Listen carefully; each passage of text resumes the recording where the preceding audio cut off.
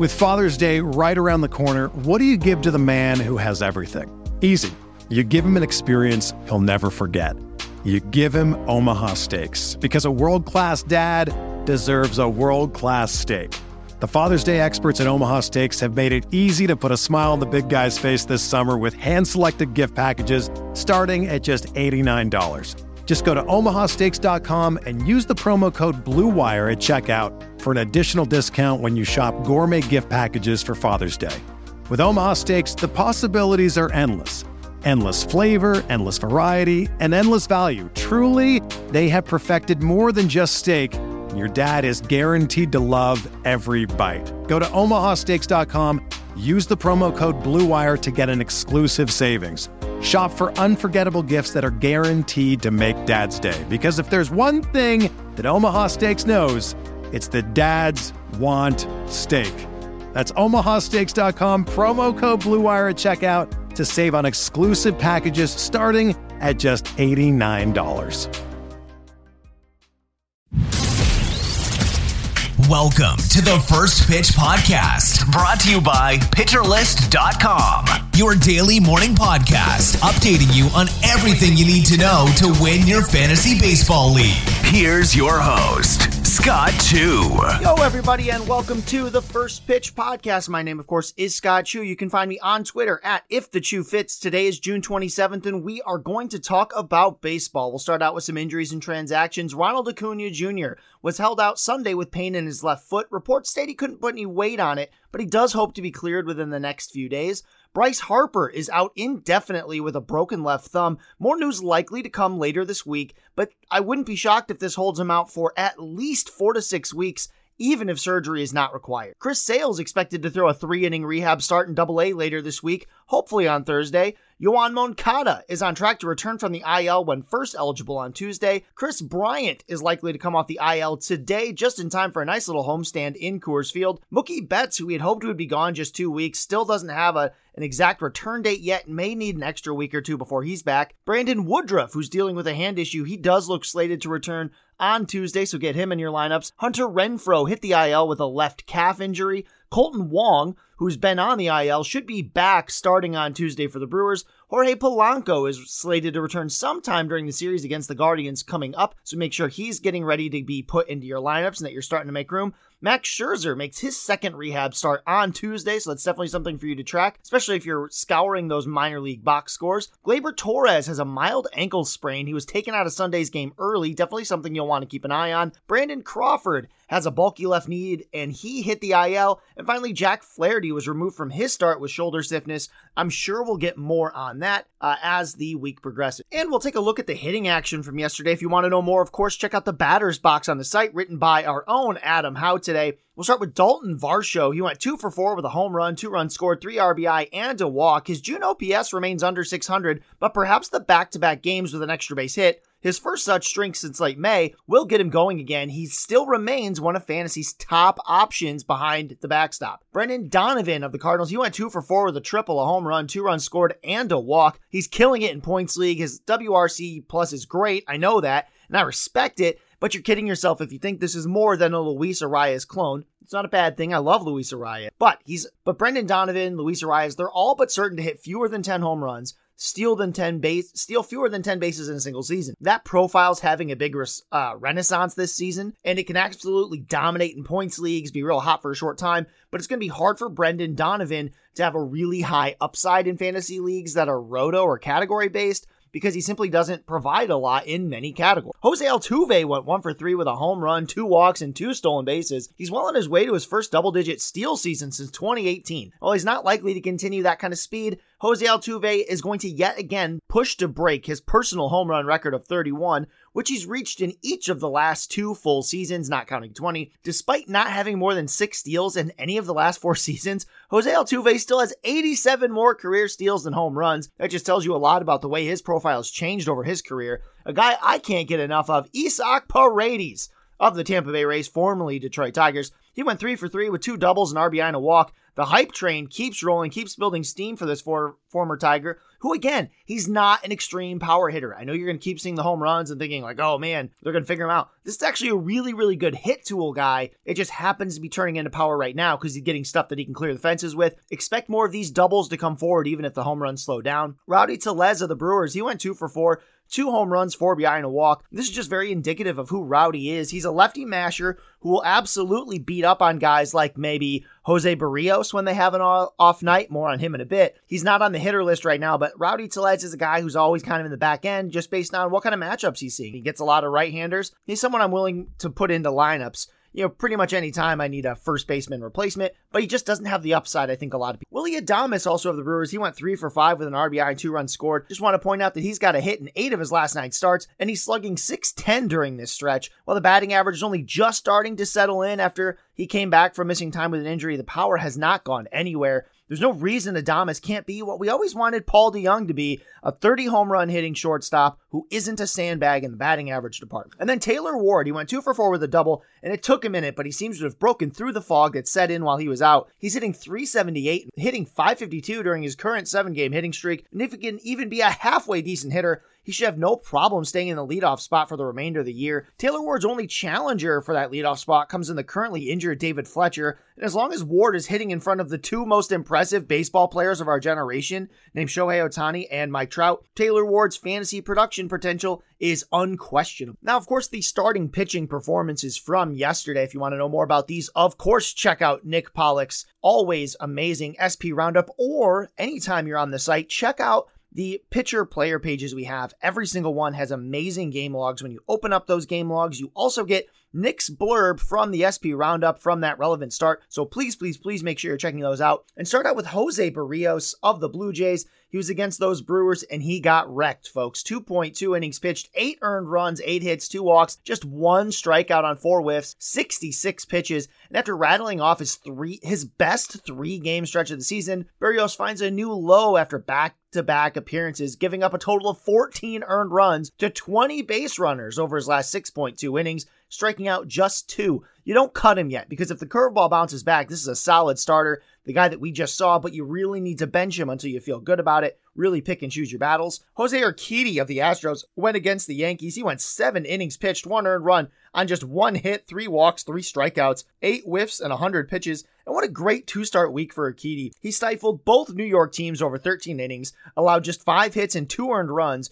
The low strikeout rates are a bit of a clue as to the source of his success. It has to do with a lot of weak contact off the fastball. This isn't showing like a major change for Urquidy, who remains a useful, if unspectacular, back-end fantasy arm who can be a bit volatile due to lack of strikeouts and the fact that he does need batters to hit the ball to really have his best success rate. Spencer Strider of Atlanta went against the Dodgers, and hey, this is just something he's doing right now. He went 6 innings pitched with 0 earned runs, 5 hits, no walks, and 7 strikeouts. And look, 2-pitch pitchers need fastball control to be effective. Spencer Strider had that fastball control on Sunday. It forced those Dodgers hitters into uncomfortable positions where they couldn't just sit on something over the heart of the plate. Now, that command has eluded Strider at times. His consistency will depend on that command, because if he ever falls behind too much, he's got to throw fastballs, and that fastball isn't good enough to beat hitters all on its own. He needs that slider working. So Dylan Cease of the White Sox, he had a great day as well. He went against the Orioles. He gets the win on 7 innings pitched, 1 earned run, 4 hits, 1 walk, and 13 strikeouts. There's no question the young southpaw can miss bats, though the whip remains slightly problematic if you want him to have ace staying power. Nick will be featuring him on the live stream of the creation of the list today at 1 p.m. on Twitch. That's Eastern Time, 1 p.m. on Twitch. So check it out if you want to know more about Dylan Cease. Shane McClanahan, the ace that he is, went against the Pirates. He went 7 innings pitched on 1 earned run, 4 hits, no walks, 10 strikeouts because the guy's an ace through and through. David Peterson of the Mets, he had a second great start. He went against the Miami Marlins. No decision. He went 7 innings pitched on 2 earned runs, 4 hits, no walks, 8 strikeouts, 16 whiffs, 21% CSW, 104 pitches. And look, he beat up on the same opponent twice in a row. That means something, but it's going to mean a lot more if I see him beat up on the Rangers, his next opponent, who actually suffer from a lot of the same offensive issues that the Marlins have, in that their lineup isn't super deep, and the most troublesome bats are also prone to whiff. Tyler Mahle of the Reds went against the Giants.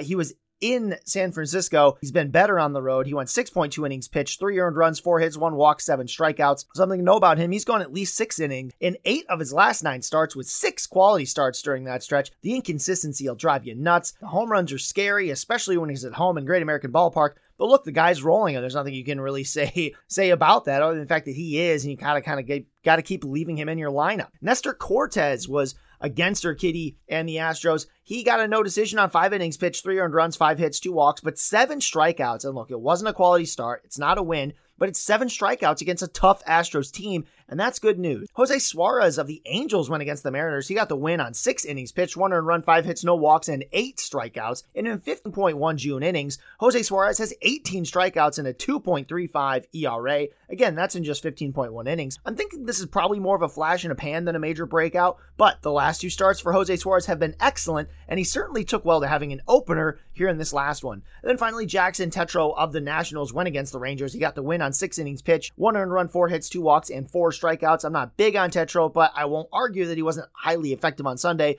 against the Rangers, who are a team that can be. We will close out yesterday's recap with the relief pitchers who made an impact. Lou Trevino had back-to-back saves this weekend on Saturday and Sunday, his first time earning a save in consecutive appearances since April 13th and 16th. While his 7.17 ERA is hard to ignore, the 2.80 FIP seems to suggest he's a little better than what he's shown. Oakland has a rough schedule coming up with the Yankees, Mariners, Blue Jays, and Astros all on the horizon. So if you're in a 10 or 12 team league and you don't feel like picking up Trevino yet, you're not desperate for saves, go ahead and wait for that to clear up a little. There's not going to be a ton of saves to have in there as far as I can. Kendall Graveman in the White Sox first save opportunity since Monday. Graveman's the one who got the call in the 9th as Joe Kelly was using the 8th. It's worth noting that Graveman has 3 unearned runs over the last 2 outings, and Kelly's given up 2 hits in each of his last 2. So if you're looking for bullpen clarity, you will not find it in Chicago. Tanner Rainey picked up his 3rd save of the week, and while he's allowed at least 1 base runner in all 3 of his appearances, he still got the job done. The Marlins have a lot of winnable games on the horizon, with series against the Pirates, Marlins, and the Harperless Phillies taking them through the first week of July. So definitely someone you want to pick up in maybe some more shallow leagues where he may be still waiting around because his ratios have not been great. Then Andrew Bellotti got the save for the Phillies. He struck out 6 of the 8 batters he saw this week, including 1 more last night. Both Brad Hand and Seranthony Dominguez were available, so it just adds to the mystery and the allure of the Phillies pen that I am just really wanting to avoid right now. Before we go and look at the day ahead, we'll take a quick break and then we'll be back. Hey, Alex Fast here, and thanks for listening to this podcast on the Pitcher List Podcast Network. If you're a fan, consider supporting all of us by getting a PL Plus subscription, where you're going to get an ad-free website and get access to our Discord, where you can talk to all of our podcast hosts and staff. Plus, you can hang out with our incredible Pitcher List community. It's basically a baseball sanctuary year-round for as low as $8 a month. You can sign up at pitcherlist.com/plus, and you're going to get your first month free with promo code podcast. Also, don't forget to check out everything else we do as well, from YouTube videos, live streams, newsletters, off-season articles, TikToks, breakdowns, over 15 baseball podcasts on our network. We can't stop talking about baseball even during the off-season. So sign up for PL Plus today at pitcherlist.com/plus and use promo code podcast to get your first month free. All right. Thanks for listening. Let's get back to the show. And now we are back to look at the day ahead, and the way we always start that out is with our good friend Mark talking about the weather. Mark, take it away. Thank you very much. Sunday was relatively quiet, and we go to a new week, and we're not going to be so quiet. We have a slow-moving cold front slamming into the I-95 corridor that's going to spark some showers and thunderstorms, and there's 2 games that could be affected. One is a AL matchup between the Oakland Athletics and the New York Yankees, and the other is an NL East matchup between I guess it's not the NL East anymore. I'm back in the 80s, between the Pirates and the Nationals. At least it's an NL matchup there. Those are the 2 games we'll have to keep an eye out for tomorrow. Showers and thunderstorms will be around, especially early on. Have a good one. Thank you, Mark. We always appreciate your insight. As far as streamers go, we'll start with some starting pitching. Really just one. It's a short slate today. So Kris Bubic draws the Rangers. He's looked good in his last 2 outings on the road against the Giants and Angels. It's a short slate. He's got a vulnerable opponent.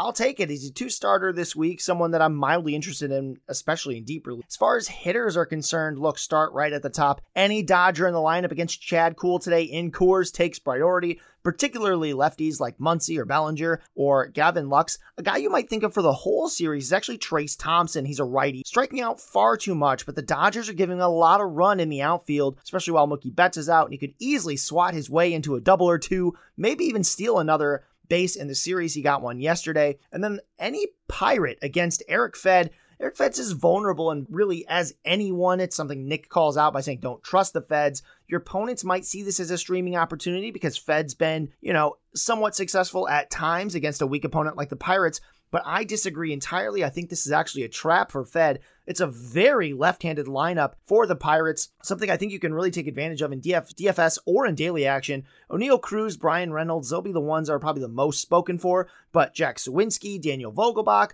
Bly Madras, Cal Mitchell, all should be widely available and or inexpensive as streamers or DFS options. Definitely think you should look that way. I think they can really jump on Eric Fed. So we thank you so much for listening to the First Pitch podcast. I hope you all check out the rest of the stuff we have on the site. It's all great stuff. Me and Chad and Dan and Kevin are just really happy to be able to share this with you all the time. Thanks so much for listening. Feel free to give us any feedback you've got. Check out the site. Give us feedback there. We've got the hitter list coming out later this week. Nick's list comes out today. Lots of exciting stuff. So thanks for you all for listening and have a great rest. This has been the First Pitch Podcast, brought to you by PitcherList.com. If you enjoyed today's episode, rate us on iTunes, follow us on Twitter @PitcherList, and help support what we do by joining our Discord with PitcherList Plus at PitcherList.com/plus.